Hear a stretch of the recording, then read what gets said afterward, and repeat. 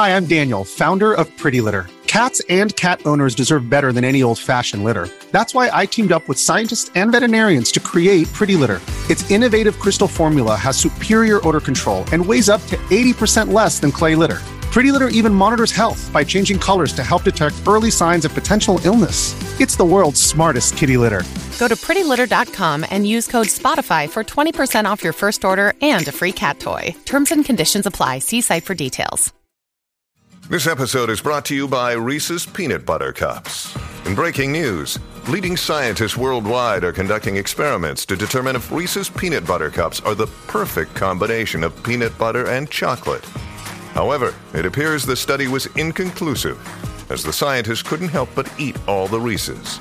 Because when you want something sweet, you can't do better than Reese's. Find Reese's now at a store near you. This podcast is part of the Robots Radio Rocket Club, a program designed to help all podcasts reach their full potential. For information about joining the Robots Radio Rocket Club, check out robotsradio.net.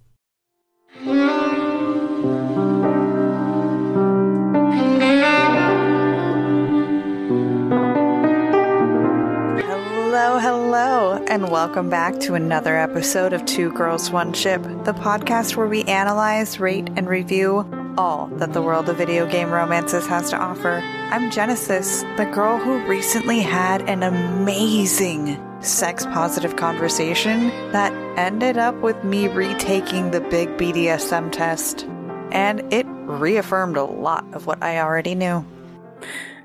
I'm Bravada, the girl who's also taken that test, actually, and if you want to know what that was like, it was like when I went to Voodoo Donuts for the first time and I got a glazed donut. So that describes me very well. And when I went to Voodoo with you, I was like, I need cock and balls right now. That's what I need. And a Boston cream pie. Mm-hmm. That's not an innuendo for anything. I love you. I love you too. I love the fact that we're complete opposites on so many different things. It just works. Yep. With our powers combined. I will whip this world into shape. Mm-hmm. And I'm in charge of aftercare. Yes. Yes. Oh, love it. Love you. And if you're new here, welcome to the beautiful chaos. But you should know that our podcast centers on character and romance analysis and doesn't shy away from exploring the fun of fucking. Or from the deep emotional connections built between two characters using specific in-game dialogue. So if you want to stay spoiler-free, then this is not the podcast for you. So here's your fucking spoiler alert. Thanks for the spoiler alert, N7. Today is the last episode of 2022, and we decided, why not end with an awesome interview episode? A while back, we had the honor and privilege of interviewing Shayna Moon, an engine producer at the Coalition Studio, and also an honoree of Forbes 30 Under 30 Games list. Mary Kenny was the first interviewee of ours who has also honored on that list. Shayna worked at a studio and on a game I think we are all familiar with. She was a producer for narrative and audio on 2018's God of War for Sony Santa Monica. So cool. Shayna also produced cinematics for God of War Ragnarok, which, bravo, entire team at Sony Santa Monica. That game deserved to win Game of the Year in my opinion. In 2019, she gave a talk at GDC called Shipping Greatness, Practical Lessons from Audio Production on God of War. We tangented in this episode, of course, but it was really amazing to get to hear from a games producer. We hope to have the opportunity to interview many, many more in the future, and other roles within video game production as well. Thank you to Shayna for sharing some of their valuable time with us. Without further ado, let's get into the episode. Hello, Shayna, and welcome in. Hi, I'm really excited to be here. We are very excited to have you, courtesy of our mutual acquaintance, the Honorable Mary Kenny. Mm-hmm. Yeah. Mary moved away to Chicago, but we're still communicating the best way that we know how, which is our Twitter DMs. Twitter DMs is amazing. where it's at. Yeah, I finally caved and made a Twitter because of this podcast. And I feel like I have to exist on Twitter. It's really remarkable. I get teased about it all the time, but like generally, if there's like a woman or a non-binary person in games narrative, I'm probably mutuals with them on Twitter already. It's just, game developers. We do actually all know each other. It seems that way because all of our interviews have been because we interviewed someone who knew someone, and it's awesome. Well, a big part of that, not to just jump into it, but like a big part of that is just like after a few years, people drop out of the industry. Like the average industry career length is 5 years, and I've been in the industry for 6 years. So yeah. So when people stick around, you tend to, form like really close friendships, and it's pretty great.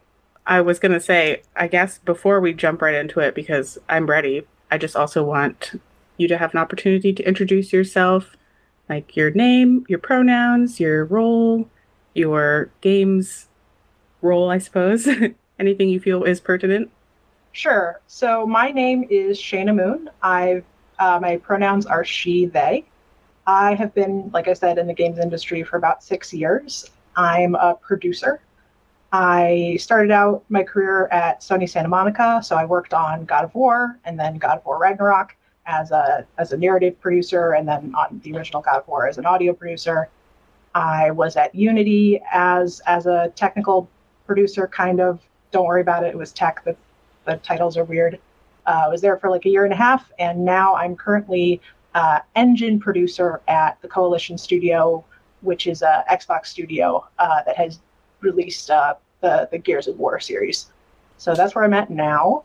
All of those sound amazing. I'd love to know like what each of those different kind of positions do, because I know it's like, well, you say like a producer, and I'm thinking, well, like a movie producer is the person who just like kind of walks through every step of a movie creation.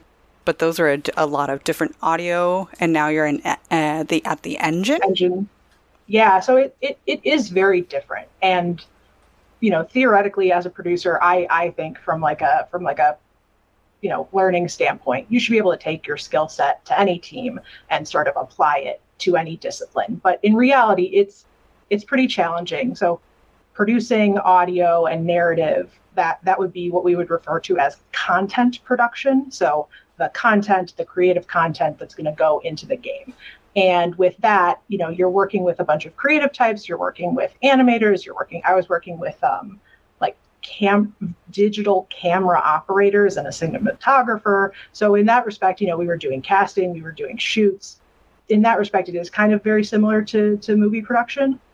Audio involved a lot of just like talking to every single team and saying like, hey, do you need audio? And then they'd be like, we don't think so. And then like 2 minutes later, they'd be like, yeah, we need audio for the whole thing. And I'd be like, yeah, I know. And then technical production would be more being a producer working with like engineers specifically.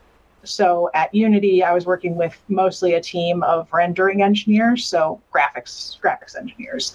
And then now at the Coalition, I'm working with engineers that work on basically every aspect of Unreal Engine, which is the engine that we use. And it's very different because engineering, it is unique in that a lot of the time, and honestly, most of the time, you are trying to solve problems that no one has ever solved before.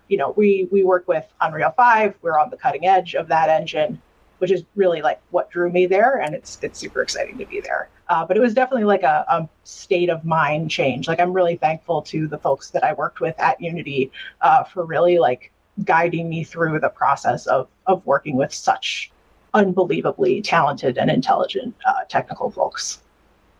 I love it. I know that we can't talk about anything that you're currently working on, but how pretty is it? Just tell me how pretty those graphics are in that new engine. Oh man, I mean, if you want to see what Unreal is capable of, you can look at the Matrix Revolutions demo. The Coalition did work on that, and that thing looks incredible. So I saw that and I was like, why are they showing a trailer for the original movie? What is going on? And then I was like, oh, wait a minute. It looks so good. yeah, it's really remarkable just how much technical progress has been made by the games industry that has then gone on to sort of go into other industries. And I think like we've really only seen kind of the beginning of what that sort of like real time rendering technology is going to be capable of in the next, few years, decade. It's pretty incredible. Yeah. I mean, like I'm a lay person, but I grew up playing games and I can see how much they've changed just as a player. And my day job is I'm an instructional systems designer, fancy name, for making training. And we use Unreal Engine sometimes. And that's something I feel like people don't think about for games. I think games is a pastime. It's just for fun. But it's like, especially with engines like Unreal that are doing it so amazing. It's so accurate that, like the military can use it to train how to do maintenance on an engine or something because it's so accurate and so detailed. It's really cool that that's going to be the future. Like school could be games someday. Yeah, it's interesting because you just touched on something that I actually, we could do a whole podcast on this, but like the intersection of the games industry and the military is something that I really wish that we would do something about because I think it's kind of a toxic relationship. But yeah, no, I think you're right. Like in terms of like learning application and even like I think the Da Vinci like surgery robot, like I'm pretty sure that's real time rendering, which is just incredible. Mm-hmm. And when I was in school, and now I'm just gonna, sound like an old person for a minute, like when I was in school, we were just kind of talking about the applications of that stuff. And that was like, like 8 to 10 years ago. And now it's here and it's being very widely adopted and it's worldwide. And I think that's just fantastic. But y'all didn't bring me to talk about that. You brought me here to talk about kissing. I'll listen to whatever you want to talk about. But yes, we also would like to talk about digital kissing. Specifically, romance in video games. Our first question is it could be deep or it could be a very easy answer for you, I suppose. But what is your favorite video game romance and why? Do you have one? So I was thinking about this and I can't lie because people I know too much about me and how I play these games. So I have to be honest. And I have to say that like he's come up recently. His name is Carth Onasi and he's not whiny. He's just sad. He's just sad that his wife is dead and that his son is missing and also kind of a dick. Like, yeah. So I played a bunch of Star Wars games when I was a kid, but those were mostly kind of like Quake and Doom-alike, very combat focused, like maybe a bit of narrative, but all very, very linear. And then I played Knights of the Old Republic, and Knights of the Old Republic was such a game changer for me. I really it kind of set me on the path to like really loving and wanting to make video games. But there's just like a bit, if you're playing as a female character and you've like been friendly with Carth, where all of a sudden the game is like, hey, by the way, Carth's been a little distant. Maybe you should talk to him, which is like tutorializing the fact that you can talk to these characters. But also that is the intro to like one of the first dialogues where he will flirt with you a bit. Mm-hmm. And I think I must have been like 13 or 14. And that was like unreal. Like, oh, not only is this character acknowledging my gender because I didn't know anything about queer stuff at all at that point, and still very much was like, yeah, I like boys and nothing else. It's fine. But the fact that like this character could see quote unquote me and see the choices that I had made and have that kind of response was just like incredible. And I at this point have replayed that game so many times over the years that like I literally can't play it anymore. But yeah, it's nothing revolutionary. It's very sweet. You help him deal with his trauma because that's what I guess women are for. Really, it's always going to stay with me just because it was like the first real game romance that I personally experienced. Yeah. Was that in the first Knights of the Old Republic? Yes, that's the first Knights of the Old Republic. It always comes back to BioWare.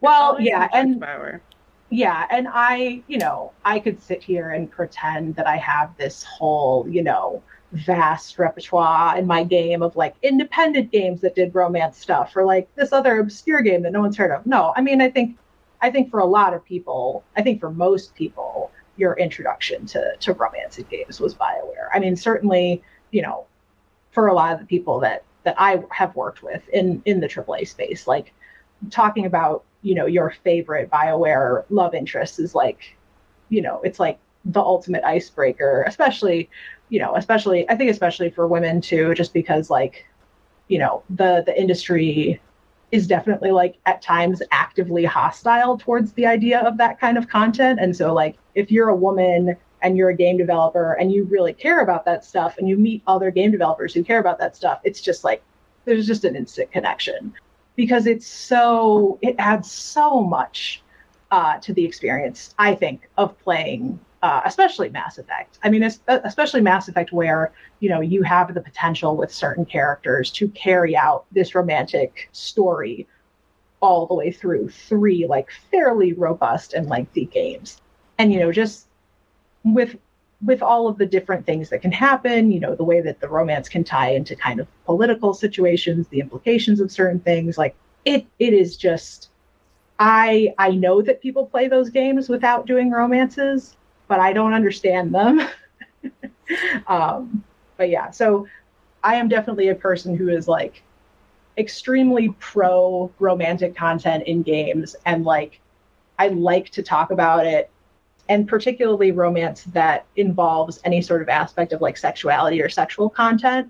I think that, you know, there's a real puritanism in this industry, just in terms of, in the Western industry, I should say, because that's what I've worked in. But, you know, there's very much sort of that Western phenomenon of like gratuitous violence is totally fine and we're cool with it. You know, you can get an M rating with any amount of violence, but sex, whoa, you got to be real careful with sex because you can, you know, get into the NC-17 or the AO territory real easy if you do something as sort of preposterous as showing a woman enjoying sex. Those are nipples. That makes it pornography. Yeah, I mean, I guess that's kind of like when it comes to talking about romance in games and sexuality in games, that's a thing that don't necessarily think that there are a lot of people kind of standing up on their soapboxes and saying like, I think there should be more horniness in games, because there's I see you raising your hand. I appreciate it. But there's this phenomenon of like, we've kind of gotten to this place where like sexual content is in a real danger of kind of being exclusively the purview of like specifically like titillating games that are specifically meant to elicit like an erotic response, which I think is really not great, because I think that, you know, sex and sexuality as a part of like romantic interaction, you know, these are things that are just a part of the human experience. And I think we should be able to engage with the topic of sexuality without expecting that it is going to be titillating in some way, because it is this very like universal experience. Like, even if you are someone who is asexual, like you are living in an allosexual world, it is having an impact on you. And I think there's like really interesting space there to also explore in games. And I think that we just kind of have to get over this idea that like, I think one, for a lot of people, they still kind of have the idea in mind that games are for kids and therefore having sex in games is bad because games are toys for children, which like obviously they aren't. Like that clearly is not what games are anymore, but I think that perception still exists. And just like, you know, you get a room full of game developers in a room and start talking about sex and sexuality and romance, you're going to get a lot of giggles. It's not something that's treated really seriously unless you're very intentional about it. And I think we just haven't seen a lot of like, at least in like the AAA space, which I'm talking about because that's where I kind of swim in. There's lots of really great like romantic and queer content involving sexuality. You know, itch.io is probably the best platform for any of that stuff, because I think the people who run itch like understand that sex is not inherently like bad to have as a topic in a piece of art, which is nice, which I really appreciate about them. Yeah, and as for my wanting of more horniness in video games, it is more of the AAA space where that I would like to see. And there are a lot of games that I haven't played yet that have romance aspects to it. But I definitely know that there is a whole culture and a whole world out there of games that are explicitly almost sex only with the storyline as the background. And maybe one day we'll have somebody on who creates those types of games. Yeah, it's tough. Like that space is so, you think the regular games industry is dominated by kind of this idea of the white heterosexual cisgender male gamer player. Like the general industry already has a problem with that. But yeah, once you look at kind of the content of some of this stuff, and it is very much around like situations that are borderline or even actually just sexual assault. Like that's a pervasive issue in that kind of content. And I think that, some people look at something that has sex in it and kind of see it as all the same thing, where it's like, well, hold on, we're talking about sexual content, we're talking about romance, like consent is a really big part of it, even if you don't have like explicit sexual content. The question of consent is something that, I think that particularly in Dragon Age Inquisition, I think that it was really nice that particularly like the Iron Bulls romance line had a very strong emphasis on, hey, this guy is into some things that are kinky, but also part of kink is getting consent. And I think that, when we look at all sexuality and sexual content in games, and we look at sort of the, pornographic segment of the games industry, and we say, oh, well, that's just over there, and that's yucky, and I don't like that, and we're not going to engage with it or talk about it. It's like, no, like there's probably ways to make it better and make it so that, it's not just sending like the most god awful messages. So yeah, I think just like as an industry, I mean, honestly, I think that the way to kind of get past that is really diversifying developers themselves. Like if you have one marginalized developer on a team, and I think that, your average AAA team these days has a bunch of marginalized people on it. It's just that you don't necessarily see their impact because it's such a fight just to even get like a tiny sliver of representation or a little tiny, to get one female character. It's so tough sometimes being in those conversations. But I think the will is there. And so I think as we see more studios making diversity of their workforces, a priority, I think we will start to see games branch into more and more using verbs other than violent.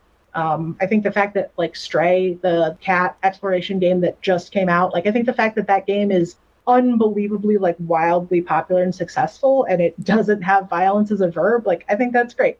It can feel very weird sometimes to be somebody who cares a lot about romance in games and a lot about sexuality in games, because it's like, why are you talking about that so much? But like, I feel the need to talk about it because I really just like see the absence in a lot of stuff. And I see how like when the industry tries to tackle those kinds of things, it can be so ham-fisted. And I think a lot of that reason is because we haven't invested time and understanding and like maturing this medium when it comes to covering those topics. Still a relatively new medium, but we have generations of developers where women and other marginalized folks just like were not able to participate.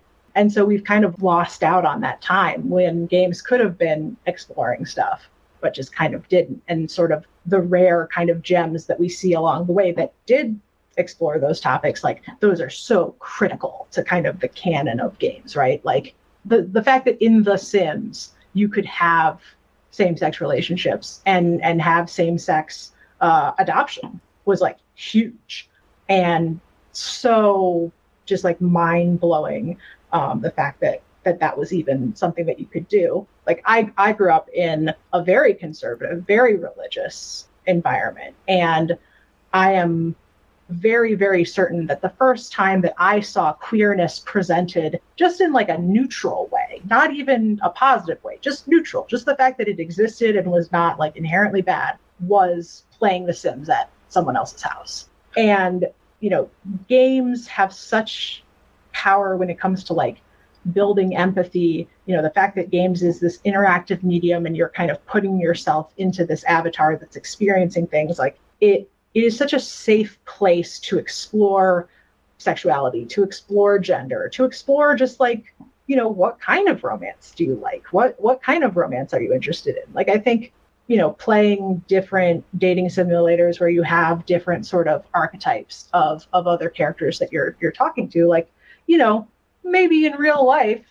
you're not going to run into like your childhood best friend who now is like a combination biker and also tattoo artist. But like in the game, you can kind of explore that and experience that. And, like psychologically, it's just so freeing. Like, I think when you limit yourself to kind of the mainstream stuff, the stuff that, kind of fits into the box of what a game should be, like you're really limiting your chance to explore all the different facets of like human experience, which is a very highfalutin way for me to say, like, I wish there was more games that had the content that I like. Yeah. Agreed. So I've had a lot of thoughts since you were talking, and the first thought I had when you brought up Stray is I literally just finished that game yesterday, and that game was amazing. And part of why I liked it so much, and even though it's not a romance, there's no romance in there, but there's a great friendship, and it's an unlikely friendship. And that's something that I really like seeing in games too. It's just relationships between people, obviously romantic, but also platonic. And like, this was a relationship between a robot and a cat. And like, they became best friends, and it was so cute. You can't even really fight in that game. It's amazing. And like, I loved that it became so popular.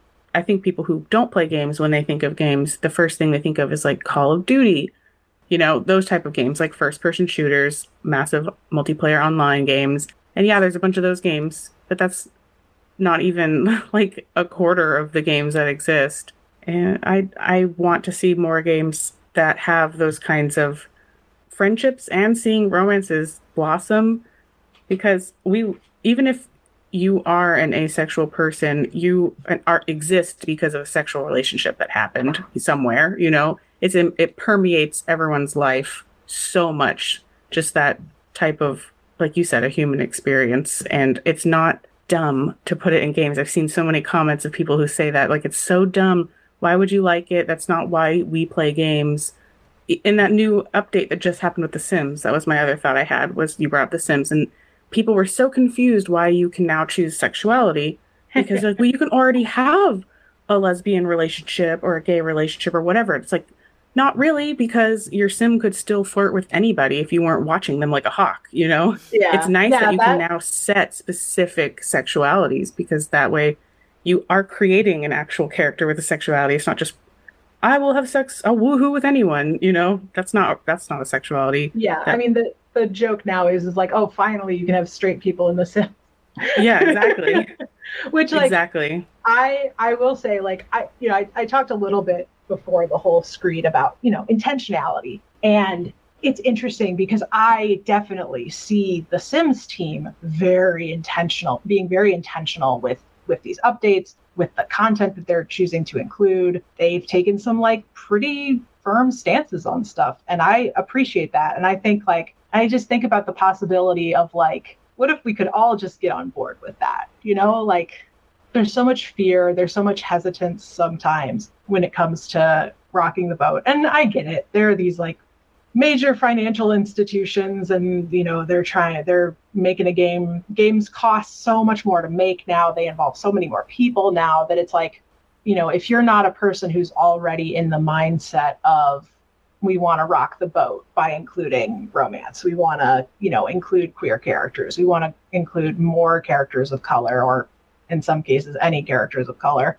it requires people on the team to be already thinking about that stuff. And I think that we are still in a place where kind of the upper echelon of all of these studios and all of these publishers are still kind of, they're not there yet. And I think that, a thing that I've definitely encountered in the industry is just like the fact that white cisgender straight men are still very much the default in people's minds, and like all of sort of the stories that go along with like your sort of quote unquote like typical male hero's journey protagonist, like all of that stuff I think is still very much like the starting line in terms of when people are generating new IP, you know, when they're trying to refresh an old IP. Like you very much see this phenomena, I think, in a lot of game series where the initial game is white, brown-haired protagonist and probably some like cool creative premise. I mean, I love Dead Space, but Isaac Clarke is not a dynamic character. He is a sad white man with brown hair, which is cool. Like, characters executed well. Games are great. I love those games very much. He's also straight. But, like, you know, we see in these series, like, if the series manages to last long enough, eventually by, like, maybe, like, the 4th or 5th game, they'll introduce a protagonist who's a woman or a protagonist who's a person of color, or sometimes both, which is always great. And I think that a lot of that is just because, like, there have been marginalized people on those teams for so long that finally people started to get it. And also, like, as an industry, I think a lot of publishers are starting to kind of get the hint that, like, women and other gender nonconforming folks and queer people and people of color, like, we've all got money. And I don't know about you two, but I have definitely, like, spent money on a thing that I knew wasn't going to be great just because it had like a crumb of content that I felt was like something that I would enjoy. Like, I bought, this is not to say that this game is not bad. It's just not AAA.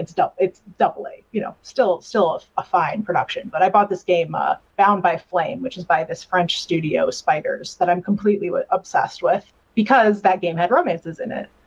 And, you know, you look at your typical BioWare romance, and it's usually about like 40 minutes to an hour of content.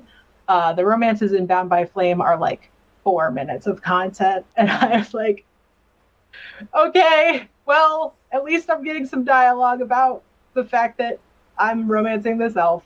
Cool. Yeah, I'm currently replaying The Witcher 1.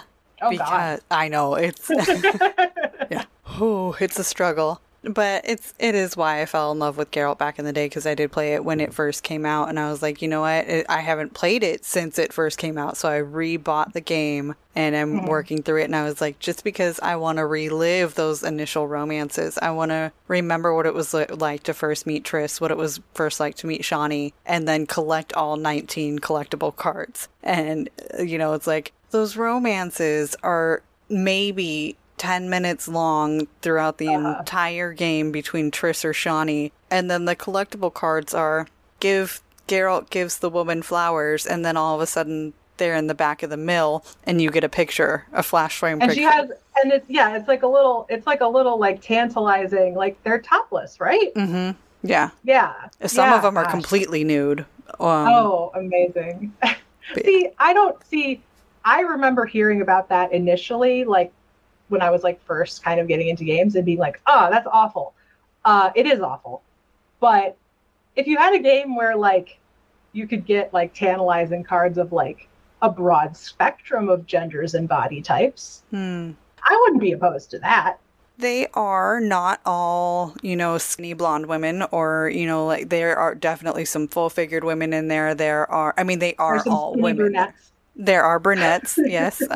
There are also some witches covered in rotting flesh. I mean... Oh, amazing. Yeah, there's some good ones in there.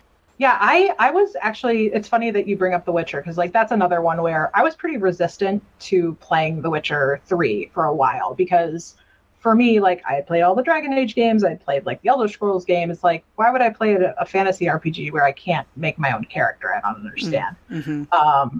But literally the thing that got me to play The Witcher 3 was that I found out that there were haircuts and that his beard grew. And I was like, oh, heck yeah, I want to play that. Because it's a form of self-expression. You know, I like that in Red Dead Redemption 2 as well. It sounds like you played The Witcher the same way I played The Witcher 3, because when I played The Witcher 3, I was like, all right, I'm sleeping with everyone I can. Yep. I just want to know. Although the fact that I hadn't played The Witcher 2 or The Witcher 1 did lead me to make a mistake, which is I did romance Triss, which Triss is great. But she's no Jennifer, Yen. My God. What a woman.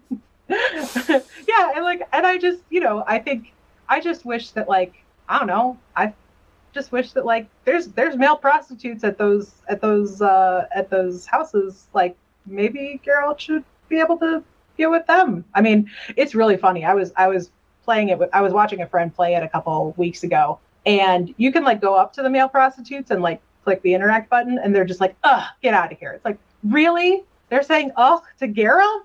Right? That doesn't make any sense. And to be fair to CG Projekt, which I don't necessarily think you have to be, but to be fair to them, I mean, there are queer romances in Cyberpunk, including I think one gay male one. Yep. So I'll give them that, but yeah, not a lot. We just finished talking about Cyberpunk, actually. Oh, really? There's 4 romances and one person you can just have a very intense sex scene with. That's not a romance, though. It's just like a one-night stand. And their romances are really interesting because this is just my gut instinct. It's not like I have anything to prove that this is what the developers did, but like there's 2 women and 2 men romances, and romance options. One woman is straight, one woman is a lesbian, one man is gay, and one man is straight. And the 2 male romances, Carrie and River, are like side quests. River especially is super short. He's got 3 missions. One of them is like 5 seconds long, and he is buggy still to this day. Like, just it's full of bugs. And then the 2 women romances, even though one is a lesbian romance, they are main quest ladies. They have a lot more content. One of the straight woman romance is actually integral to the best ending of the game. Like, she is absolutely integral to the game. And so there's a lot of people, myself included, who feel like they've definitely put a bias on those relationships, because even though the one lesbian romance, her name is Judy, she is a lesbian. There's a lot of straight men who play as the female V, that's the name of the character, just to romance her. And we've interacted with a lot of them in our Discord server, and they're like, oh, she's so hot, the best, the most sexiest sex scene. And I'm just like, to me, that's gross, because they're like objectifying her, you know? And so I'm happy that she is in the game, and I'm happy that Carrie's in the game as a gay man romance, but like he doesn't have that much content either, and she has a ton. But like a lesbian probably didn't write that romance. Yeah. And a gay man probably didn't write that romance. Exactly. You can tell. Yeah. It's rough. I mean, there's definitely like a history of that in games. Like, and it's so tough. Like, there's actually sorry. I was just, men just like, they just have this. I really think it's fear. Like I talked about fear before. I think it is fear. Like there is kind of this ingrained socialized aversion that straight men feel like they have to have when they see anything between 2 men. And it's really sad because like you're just limiting yourself, I remember there being like a very kind of, I guess, the opposite phenomenon with Dragon Age Inquisition, where people were like, Dorian's great. Like, I want to romance Dorian. He's great. He's gay. Cool. Like, I'm already playing as a guy. This is great. Okay. So when you present it, people are interested.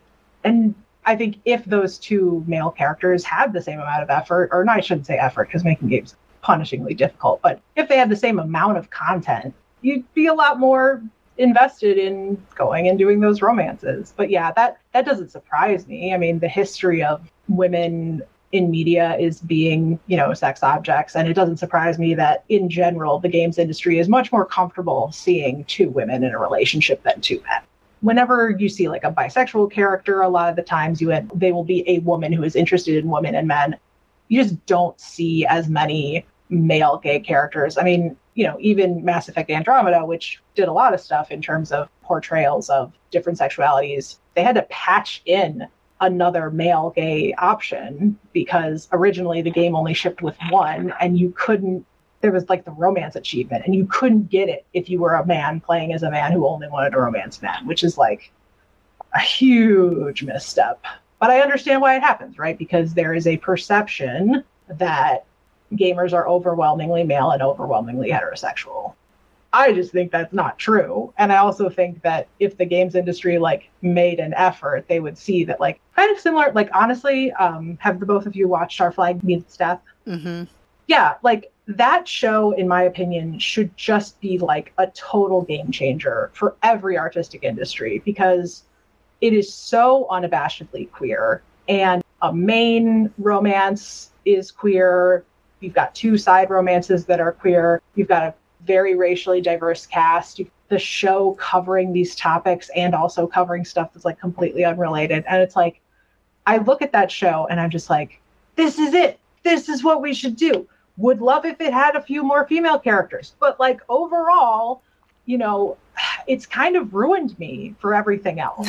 Like, I cannot be queer baited anymore because I have that show in my brain all the time. I'm just like, but what if you just did it? Like, there's like a news article today that's like, oh, could Obi-Wan Kenobi be bisexual? And I guess like in the latest Star Wars book, there's a bit where I guess a male character kind of like gets flirty with Obi-Wan, and then Obi-Wan is kind of thinking to himself like, I wonder if I would kiss any of these people. Well, actually, I wouldn't because I'm a Jedi. The end. And it's like, that's not representation.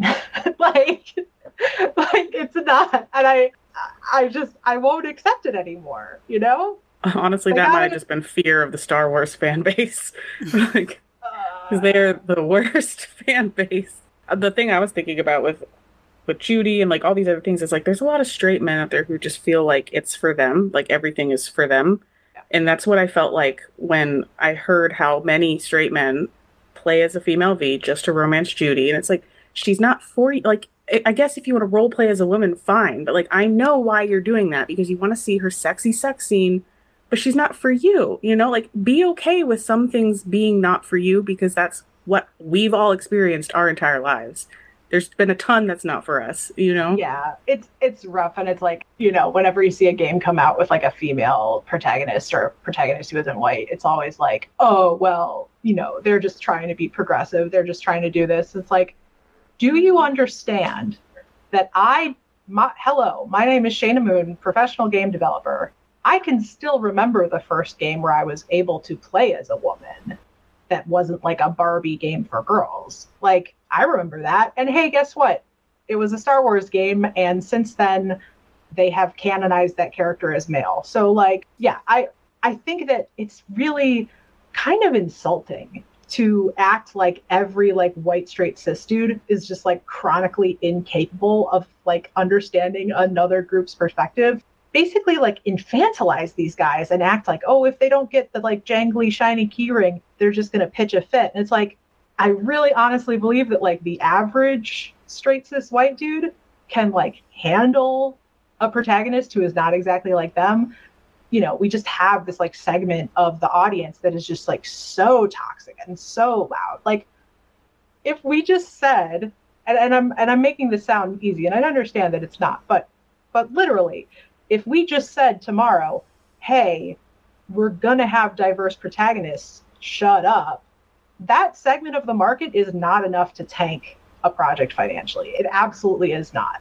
It just isn't. And also, what are they going to do? Go make your own game then. Well, like, and that's so funny too, because for so long, the refrain was, you know, to any person who kind of brought up diversity in games, or even if you were like, oh, I wish there was like some other kind of content. It was like, oh, well, don't try to ruin this game. Go make your own games. Like, and then people did, and they still get abused. Like, so in addition to being like a queer woman who exists on the internet, I'm also a queer Jewish woman who exists on the internet. And so like, it's a thing where like from a Jewish person's perspective, I have been extremely aware from a very young age that there are some people who just do hate Jewish people for no good reason. And so when I see kind of the hate that crops up when you're talking about like diverse characters, I really just think like, oh, you're just like kind of a loser. Like, I've never heard a good argument for why, you know, making a character part of some marginalized group is bad. Like, never heard it, probably never will. When you're in AAA, it can kind of be a situation where you end up kind of needing to like pick your battles when it comes to that stuff. But like, honestly, like the history of the games industry is so thoroughly like white and male and cis and straight that like we could just have the next 10 years of games not have any protagonists that fall into that category, and it still wouldn't make up for all the games that have come out before. Even if no game for the next 10 years had a male protagonist, we still wouldn't catch up. So I don't know. I just kind of, I do take it very seriously, but also there's a part of me that's just like, I don't really care about that opinion. It's an art form, and art reflects our world. So it is natural that we have diversity to be representative of the world. Like our flag means death. When people say, oh, that kind of show, just pandering to the progressives or whatever. No, it's not. Those are people that exist in this world. Like, that is what a lot of people look like. That is what a lot of people like. You know, it's not making shit up. That exists, you know, they're just telling a different story. And like half the cast themselves are queer in real life. Yeah. So it's like, yes, these people exist because they're literally right there. They literally are right there. And it's so funny too. Like I think V, you mentioned Call of Duty. Do you know how queer the history of warfare is? Like, illuminate us. It is. I mean, it is just like the history of warfare is the history of like many, many, many young men being taken away from their homes and just packed in tightly together, and also forming these real bonds of friendship and camaraderie and closeness and like wanting to defend the other men around them. It's completely ludicrous to think that like every interaction in those environments was entirely heterosexual. So like a gay protagonist of a Call of Duty game makes so much sense. So much. And they're never going to do it, considering the way that the Call of Duty franchise kind of intersects with taking money from the US military and working with gun manufacturers. Like they've cleaned a bit of that up in the last few years, but like it's not necessarily the representation that people want or need. But like the idea that like romance wouldn't fit in a Call of Duty game is like preposterous. It's a part of human life and it just gets left out of so many things. I guarantee you that, you know, there's like all the different sports games that EA makes and also that 2K makes. Like if you introduced like a side thing where your sports guy that you were like taking through the season could get like a significant other and have to like deal with, you'd basically have a bunch of straight dudes playing Otome games. Like, and they would love it. They would love it. They just like, it's just all this marketing just like biases people. And, you know, I'm not saying that there aren't market trends or anything like that, but like, I think we limit ourselves so much and limit what we're willing to show to different audiences. And like, and I should say that like, I'm making a lot of big swings here and saying a lot, like there's a lot of people who work very hard, who do understand like the way that the markets work. I just think sitting here as like a queer woman, there are so many times where I've like seen a movie or played a game or something, and I've just been like, if you just change this like a tiny bit, it just wouldn't suck for me to experience. And it wouldn't like make it worse for anyone else. So it's tough because you ask for a lot. And when you get those little crumbs or you get something like stupendous, like Our Flag Means Death, like you just want to amplify it. You want to talk about it and get really excited about it. I think one thing that people can do is just when you really love something, just reach out to the people who made it and tell them that you liked it. People are so much more likely to reach out and say stuff when they're mad. Being very intentional about like reaching out to a developer or a team or a site or something and just saying like, hey, I really like what you did. That is then something that person who made that content can go back to like their corporate overlords and be like, hey, look, we're getting a really positive response to this. Maybe we should do it some more. And in that regard, I think people have a lot of power to kind of influence what they see in the industry. If we can clone Taika and like have him like producing 5 different things at once, that might help too. If you're an athlete, you know the greatest motivator of all is the fear of letting your teammates down. After all, a team is only as good as its weakest link. So you owe it to those wearing the same jersey as you to be your best every time you step on the field. That's why there's no vape in team.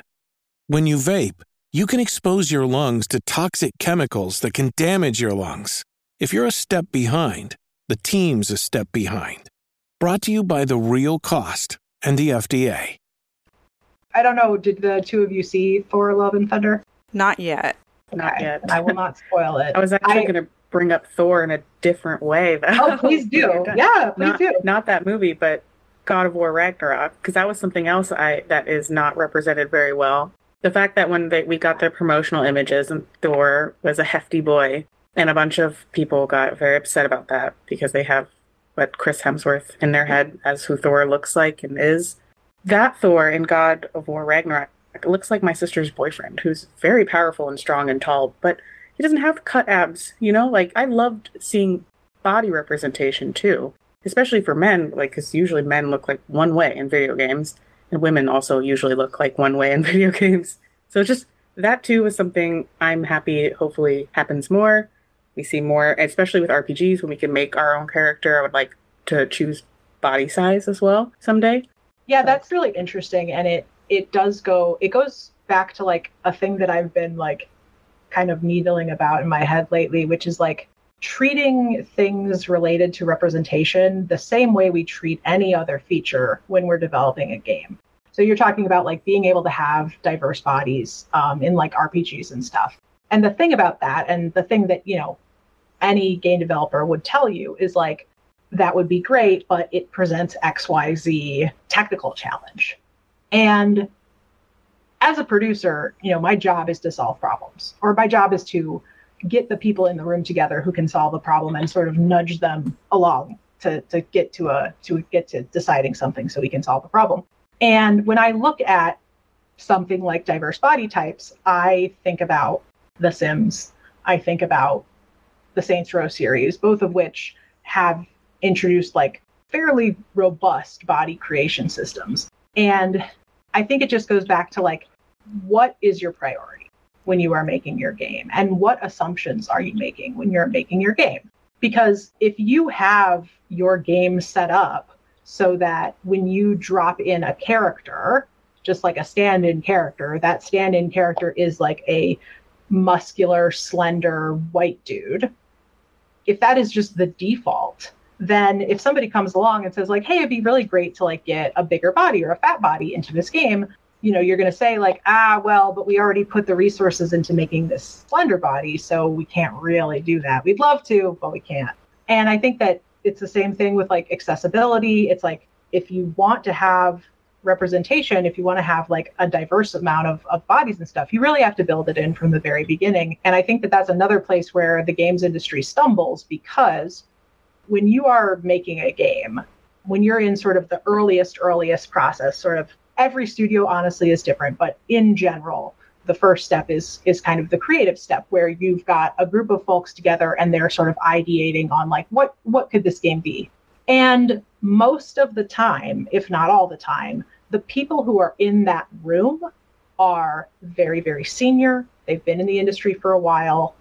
And that cohort of people is very disproportionately, you know, a certain type of person, a certain age of person, generally men. You know, maybe you have one or two women these days. Maybe you have like a little bit of diversity, but like in general, that like senior creative leadership in the games industry is still overwhelmingly very homogenous.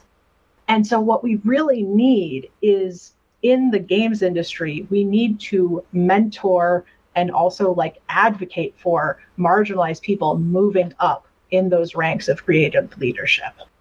And then in that room, when you're talking about character creation, when you're talking about how your actions can influence what happens in the game, you can have more people who are more likely to not have the mindset that a certain body and a certain race and a certain sexuality and a certain gender are the default.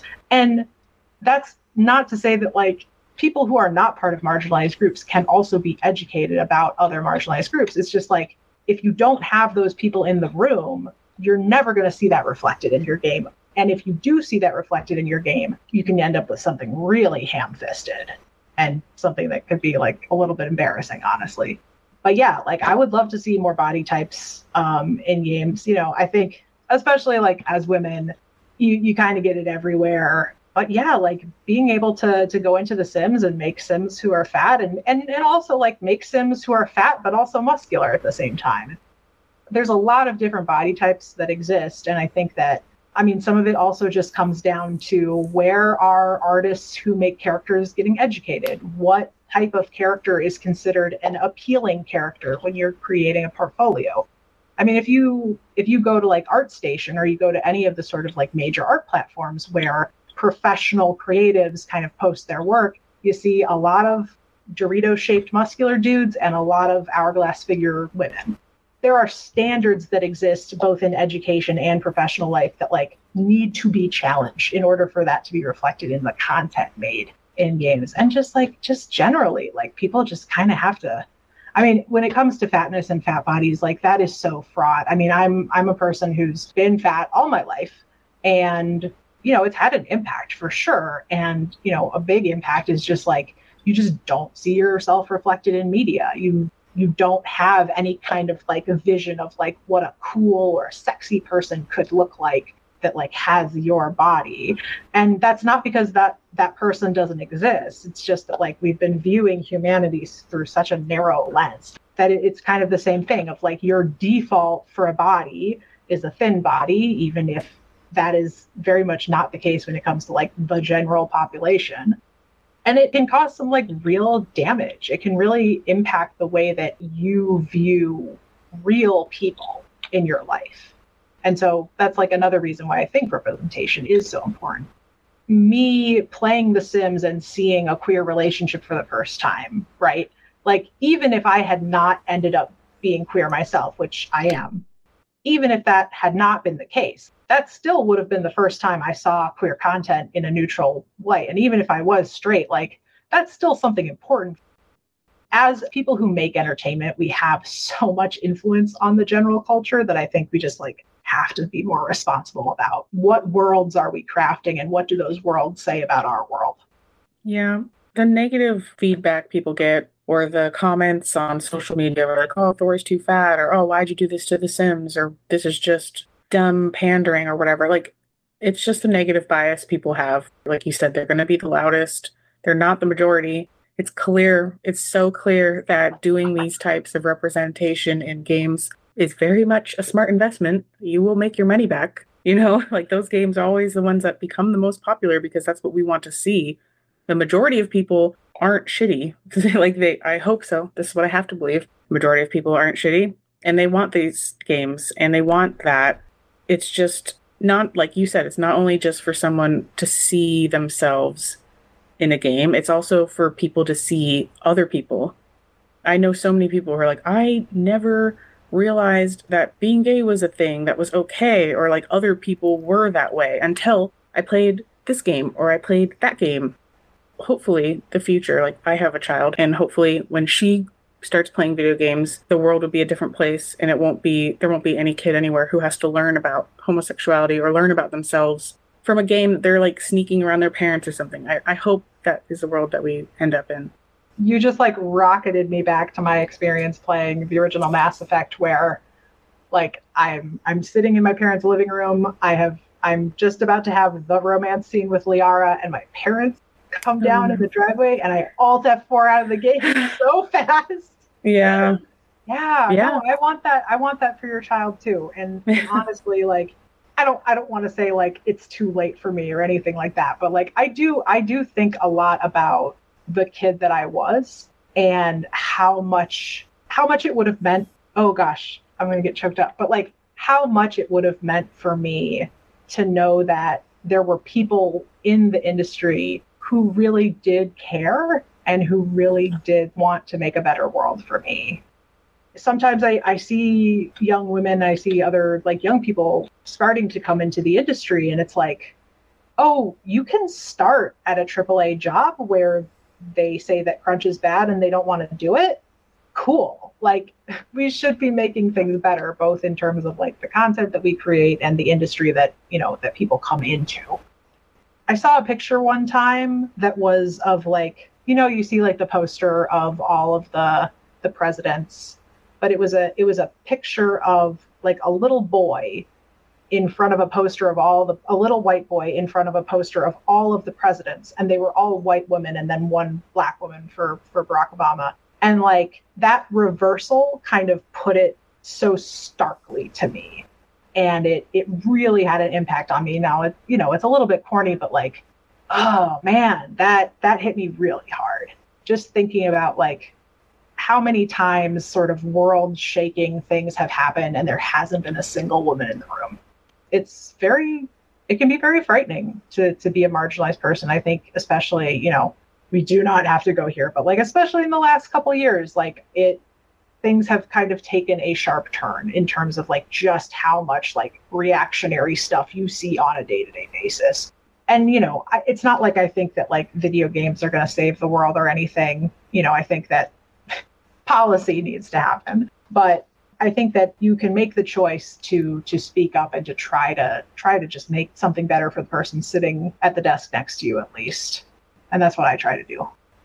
I think they could, though. I mean, a lot of these people who get radicalized just spend a couple hours on YouTube, right? Can you imagine if they're only seeing one side of things and then they pick up their controller and they suddenly have a whole new world, literally. And that might be the thing. It could be the thing. I have to be optimistic. I have a kid. I mean, it haunts me just how much harm probably could have been averted if like the major studios and major publishers had really put their foot down when it came to harassment of developers a few years ago.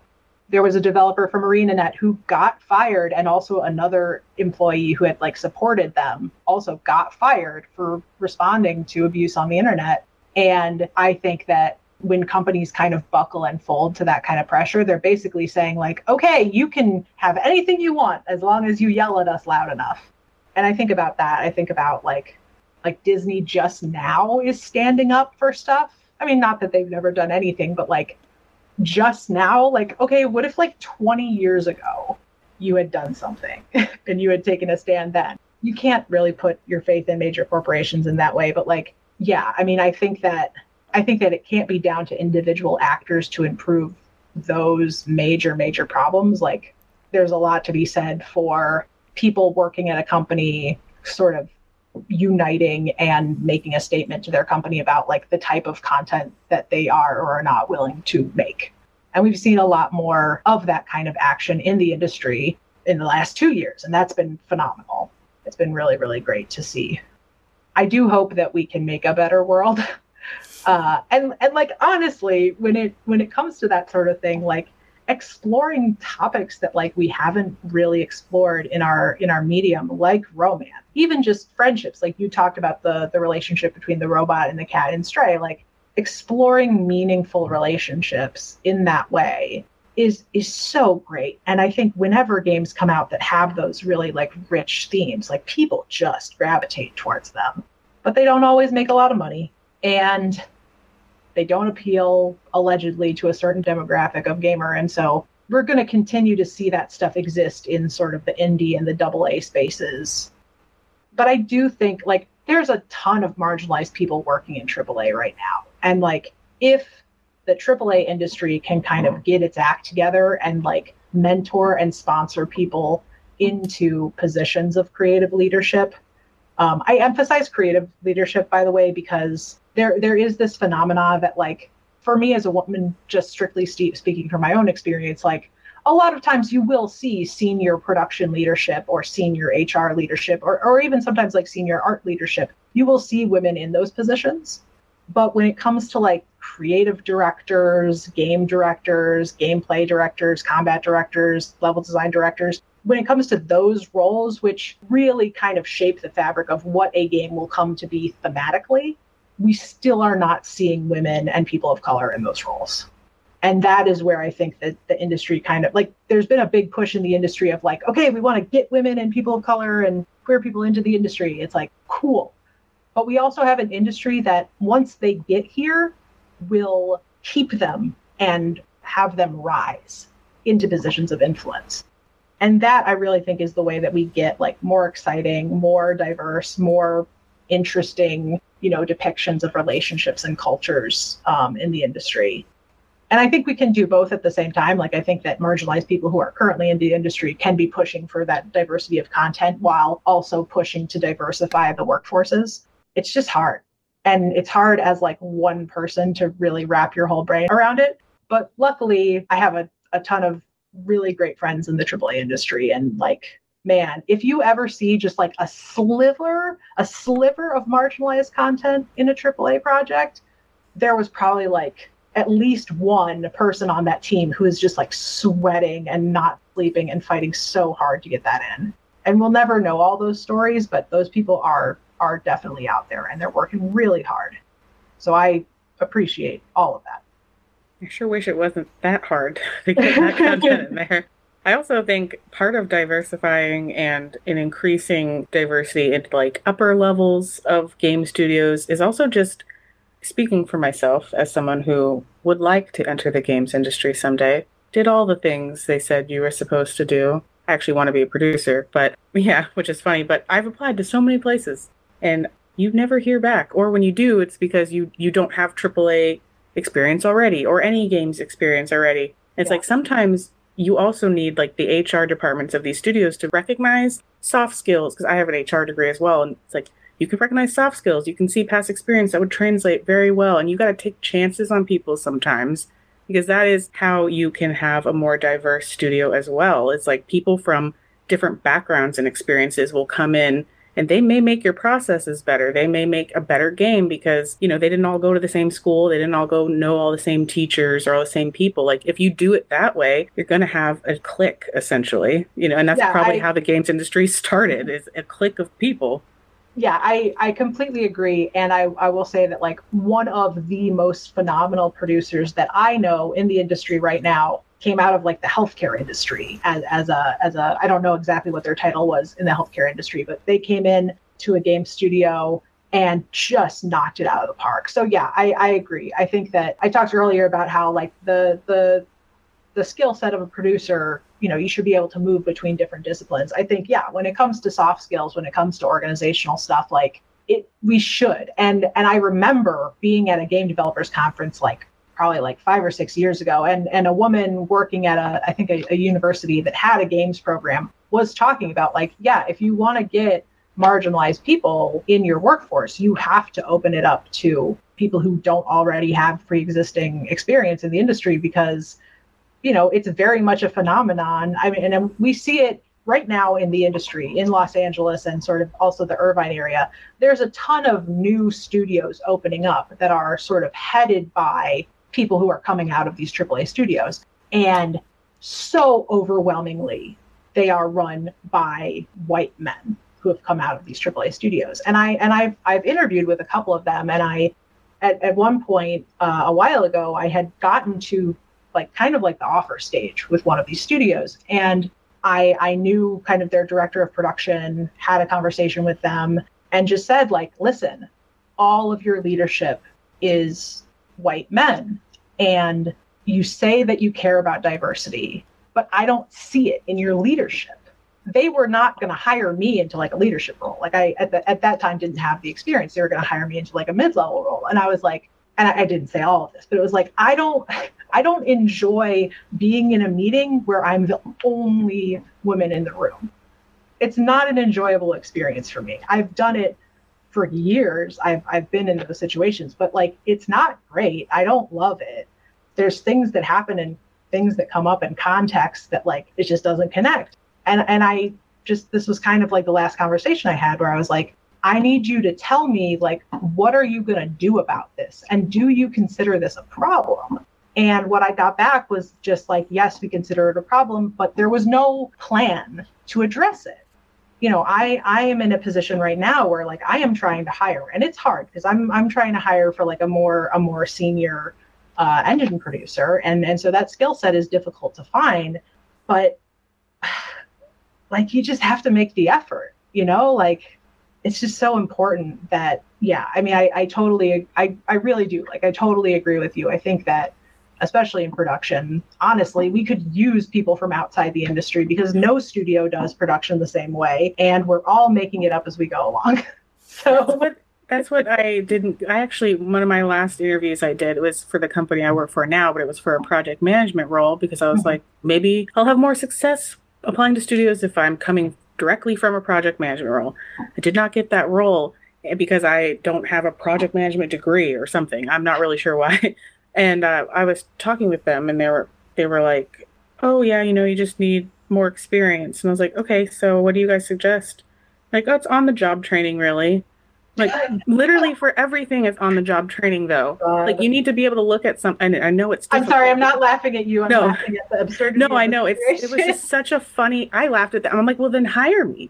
Like if you believe I can learn the job, then that's all you need to know, right? Like if I'm qualified in every other aspect and that's literally how everyone learns their job. Like, you're never going to find someone who can just roll right in with no training and become your perfect employee. That does not happen. It does not exist. So if you're looking, that's what I hate so much about job openings and job listings is they're asking for someone that they dreamed up. And it's like, you're not going to find that person. How do you get games industry experience? Is it because someone hires you in the games industry? Like, it's tough because I have like my own experience was that I went to a game design degree. Like my bachelor's is in digital animation game design. I didn't learn anything really about production except for what I learned while working on projects that kind of I was terrible at and just kind of bumbled my way through. It's interesting because like a lot of like the more old school attitude is like, yeah, you don't need some fancy degree. You don't need to specialize in this thing. You just got to come in and do the work. But I think what people who have that attitude don't realize is that like when you just like hire your buddies, people get left out in the cold. Yeah, like it definitely is a thing that I've had a lot of conversations about just in terms of like, maybe we bring in somebody from the tech world with a project manager skill set. Maybe we find someone from like a different industry. I mean, I think people from the film industry have crossed over into games. We use some of the same, especially if you're coming from animation, and we definitely use some of the same tools. It is really tough. And I guess the only like sliver of like consolation that I can offer you is that when I was first applying for my first job, I mean, not my first job, but like my first AAA job, the one at Sony, I applied to 92 jobs before I got mine. And I actually went back and did the math on that a while ago. And I had a 20% response rate to all of those jobs. So like of all of those jobs that I applied to, 20% got back to me. And a lot of those were just like auto reject, or like, form letter things. So like, if it feels hard, it's because it is hard. But we definitely could be making it easier, for marginalized people to get into the industry. I mean, I should be really honest here. Like I am a woman and I am a queer woman in the games industry, but like I'm also a white woman and I also come from like a pretty privileged background. And it was still incredibly difficult for me to get into the games industry. Like it is hard. It's not even the games industry alone. Like my last job search, I applied to 45 jobs and I only heard back from 3. And I got 1 interview, or I got 2 interviews, and then I got 1 job offer, which is the job I ended up taking. And I'm like, this is ridiculous. Like we have the technology to do a lot better than this, It should not just be auto rejects. You should hear back from every place you apply to, first of all. I just hate getting lost in the, I guess they didn't like me, that's just rude. This is not by any means like discounting your experience. The portals that they have, like the web portals on the hiring side for like going through candidates and stuff are like kind of really difficult to use sometimes. Like, and the other thing is like, no, I've worked in HR. I've done that before. So I know, well, the one we used was called JobVite and we set it up. So if we said no, everyone always heard back from us because that was very important. So I'm like, I don't know what tools everyone uses, but I know the tools exist that you can do it that way if it's important to you. I mean, my main advice for people who want to be in the games industry specifically, which like, by the way, you mentioned that you were designing systems for a training thing in Unreal. That's just game design. Like you're just doing it. You're doing game design. So, something to I guess because I want to be a producer. I went and got the Scrum Master certification and that didn't help me at all so far. Other than I don't have prioritize work very well now. Yeah, I don't have that. So yeah, I heard tell from a friend of mine that is a narrative designer. She was like, get Scrum Master. Like game studios lose their shit over producers who have that. And I was like, okay. The person that I mentioned who's like absolutely phenomenal producer who came from outside the industry has a PMP. They're very smart. But anyway, I guess like I mean the like general advice, because now I'm like narrowing in on you and I'm like, let me show me your resume. I want to hear about this. I'll send you my resume. You can look at it. My more general advice is like, you have to just keep applying. And also like at a certain point, if you want to make games, You kind of just have to start making games regardless of where you're at.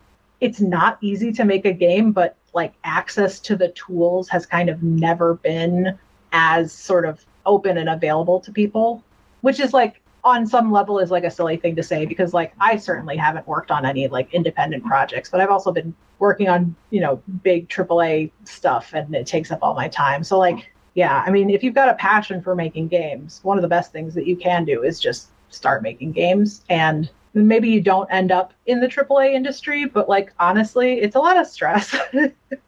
Like, but I do think that like, if that's something that you're passionate about and really interested in, like, you just kind of have to keep doing it, and it's going to suck. I can't tell you how many days I would either like be visiting my parents or just call my mom on the phone, and I would just be like, I don't think this is going to happen for me.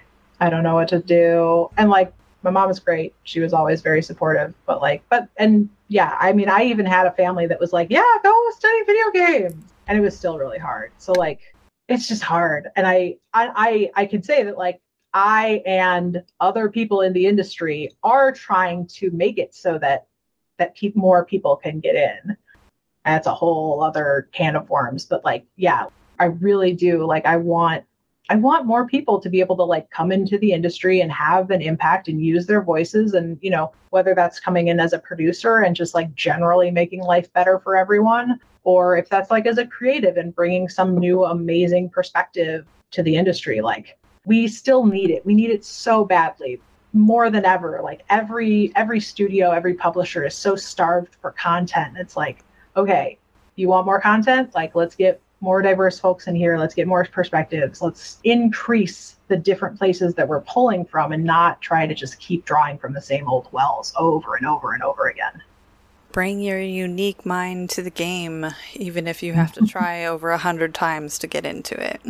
Mm-hmm. I always think about my desire to work in games is like when Ariel sings, I want to be where the people are. I'm like, that's me. I just want to be where the action is. Just want to see behind the curtain. It's so funny. I'm sorry. I keep laughing. It's not, I promise it's not at your expense. Oh my gosh, no. I'm just thinking about, like, honest to God, if people knew, I don't know, I think if people knew how like wildly chaotic and just game development, I think that'd be good for people to know. I think that's a problem in the games industry is like developers are so insular and like everyone has all these critiques of like games take too long, you know what I mean? And like, if more people knew what the development process was like, that would probably be a good thing. Yeah, I think it's tough because, well, first of all, I mean, you see like even the most recently with Bungie kind of saying like, hey, we're going to pull back a little bit because y'all keep threatening to kill us. You know, I think there's a lot of different cases where we have seen developers really like try and make an effort to kind of put themselves out there and share the development process, and have really gotten some like pretty awful stuff in return happen to them. Now, did that Bungie stuff also probably happen because it was a lot of like women and people of color and like gender and sexual minorities from Bungie talking about their game?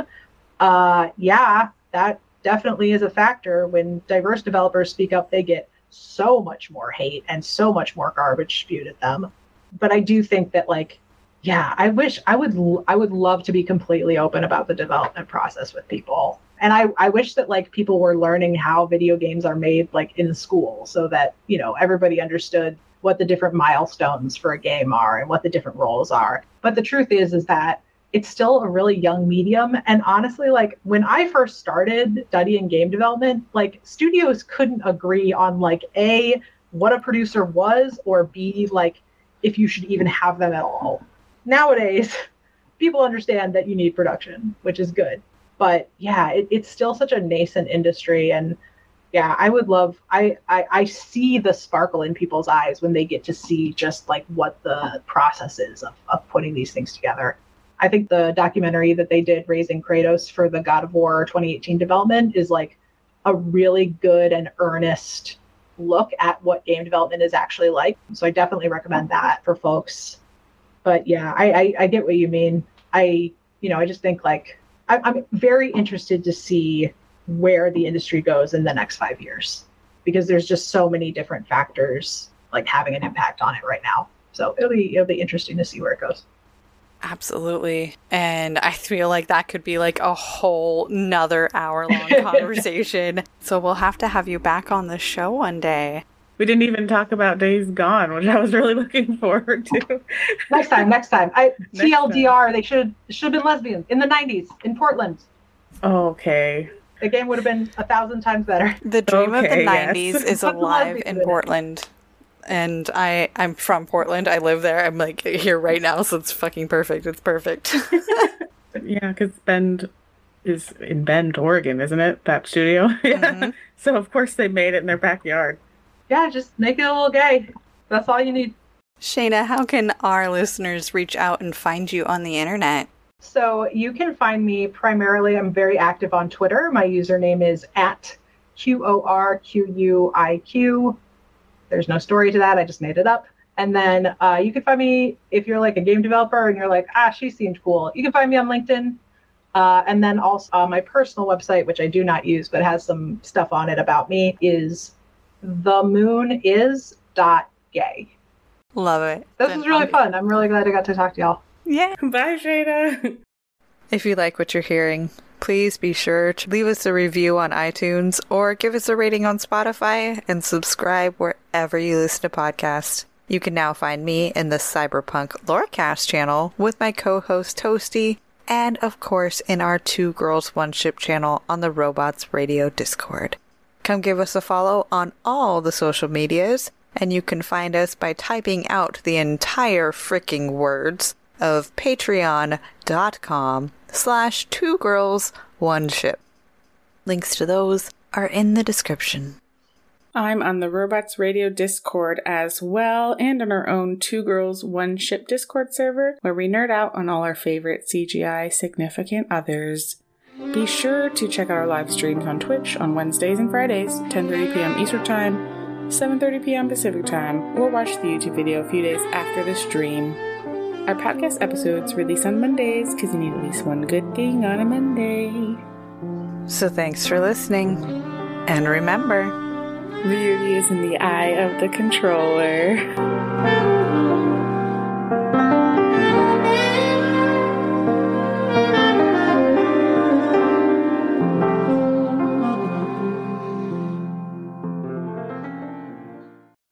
Ever wanted to be a content creator but had no clue where to begin?